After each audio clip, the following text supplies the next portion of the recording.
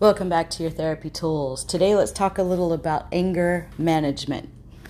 I have a little personal anger assessment here that was shared with me from a colleague. If you would like to take this yourself, you can contact me. You know where to find me, and you can take this assessment and you'll see if you have to work on anger. If you clicked on this episode, you already think maybe you do need to work on your anger.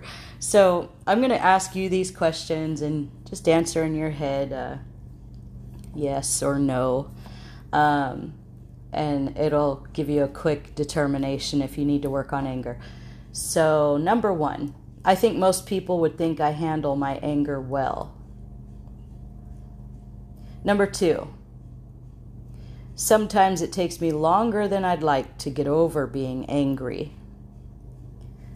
Number 3, I occasionally feel regret about how I express my anger.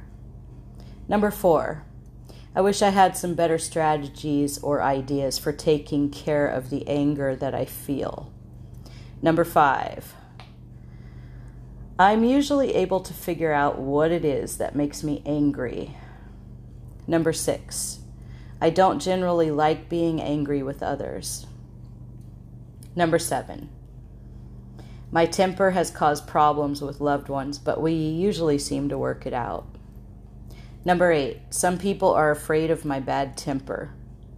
Number 9, though it doesn't always happen, I usually recognize when I'm angry. Number 10, after getting angry, I'm still able to act lovingly towards those around me. Number 11, I keep it to myself when I'm angry. And number 12, people think I overreact when I'm angry. So if you said yes to most of those, that determines that you need to work on your anger. So the worksheet here says, is there someone that you need to reconcile with? Maybe you had an issue or a conflict a while back and you haven't taken the initiative or the effort to repair that relationship. Assuming it's within your power and you can't foresee any significant or unintended negative consequence, prayerfully consider reconciling and rebuilding the relationship. Even though you're doing well in handling your anger, none of us are perfect. Maybe you have some unexamined anger that you haven't considered as it relates to your spouse, your kids, your family of origin, yourself, or maybe you're angry with God. Take some time to examine your inner life and ask God to search me and know my heart and test me and know my anxious thoughts.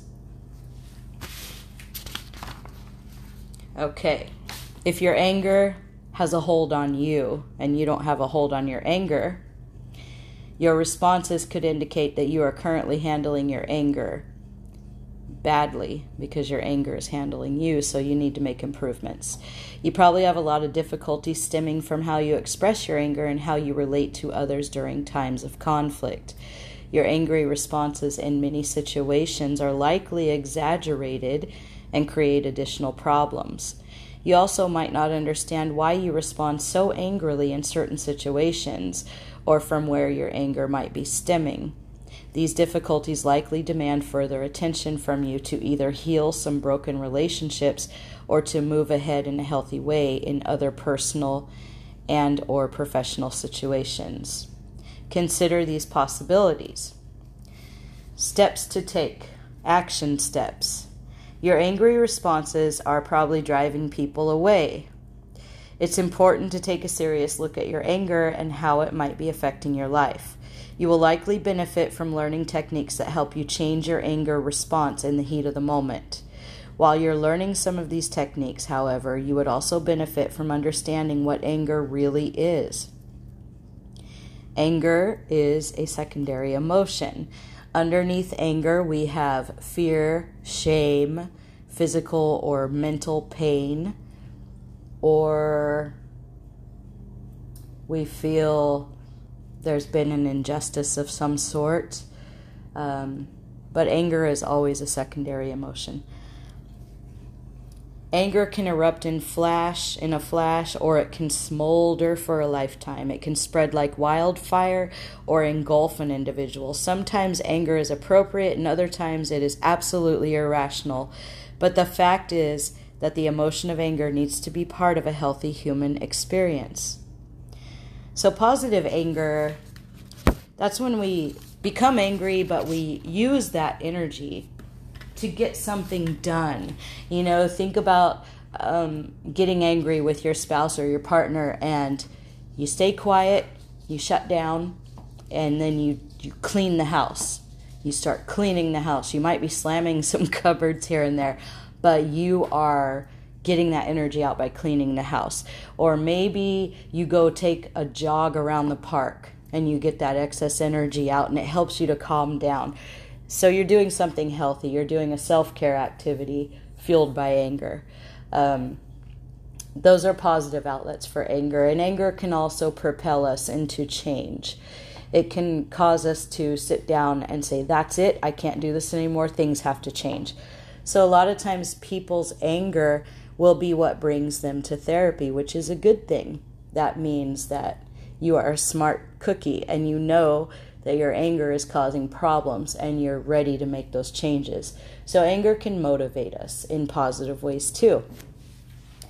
If you're struggling with anger issues, I highly recommend you go through all of my DBT episodes, because DBT helps regulate emotion, it helps to put you in a mindful state, and it helps you to recognize when your emotions are out of control. It helps you to recognize emotional flooding, and it helps with interpersonal relationship communication so that you have more effective communication in your relationships, and that includes repairing relationships. And also another very important factor is to think about your past. Think about your childhood. Think about your early 20s. Think about different areas of your life that have created your core beliefs and your automatic anger response. Where did you learn to automatically respond with anger and to catastrophize it and blow it out of proportion and just go berserk when things don't go the way you think they should? Where did you learn that behavior from? Because I bet you there was a time when you didn't do that. I bet you there was a time when you were not angry. So think about the time when you were not angry. Maybe draw out a timeline of your life starting at 5 years old, 5, 10, 15, 20, up to the age you are now. And draw arrows going down for negative situations that impacted you, and draw arrows going up throughout the timeline for positive situations that impacted who you are today, how you chose to believe what you believe, and where you learned your behavior responses from. What kind of influence did you have? What kind of influence and nurturing did you lack? That's a great thing to explore if you're struggling with anger issues. So I hope this was helpful, and remember, take a nice deep breath in through the nose for 4 seconds. Hold your breath for 4 seconds, and then exhale from the mouth for 4 seconds.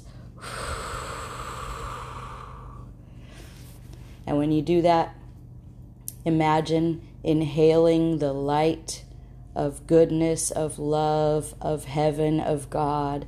And when you exhale, imagine blowing out black smoke clouds of negativity and hatred and anger. And do a couple rounds of that.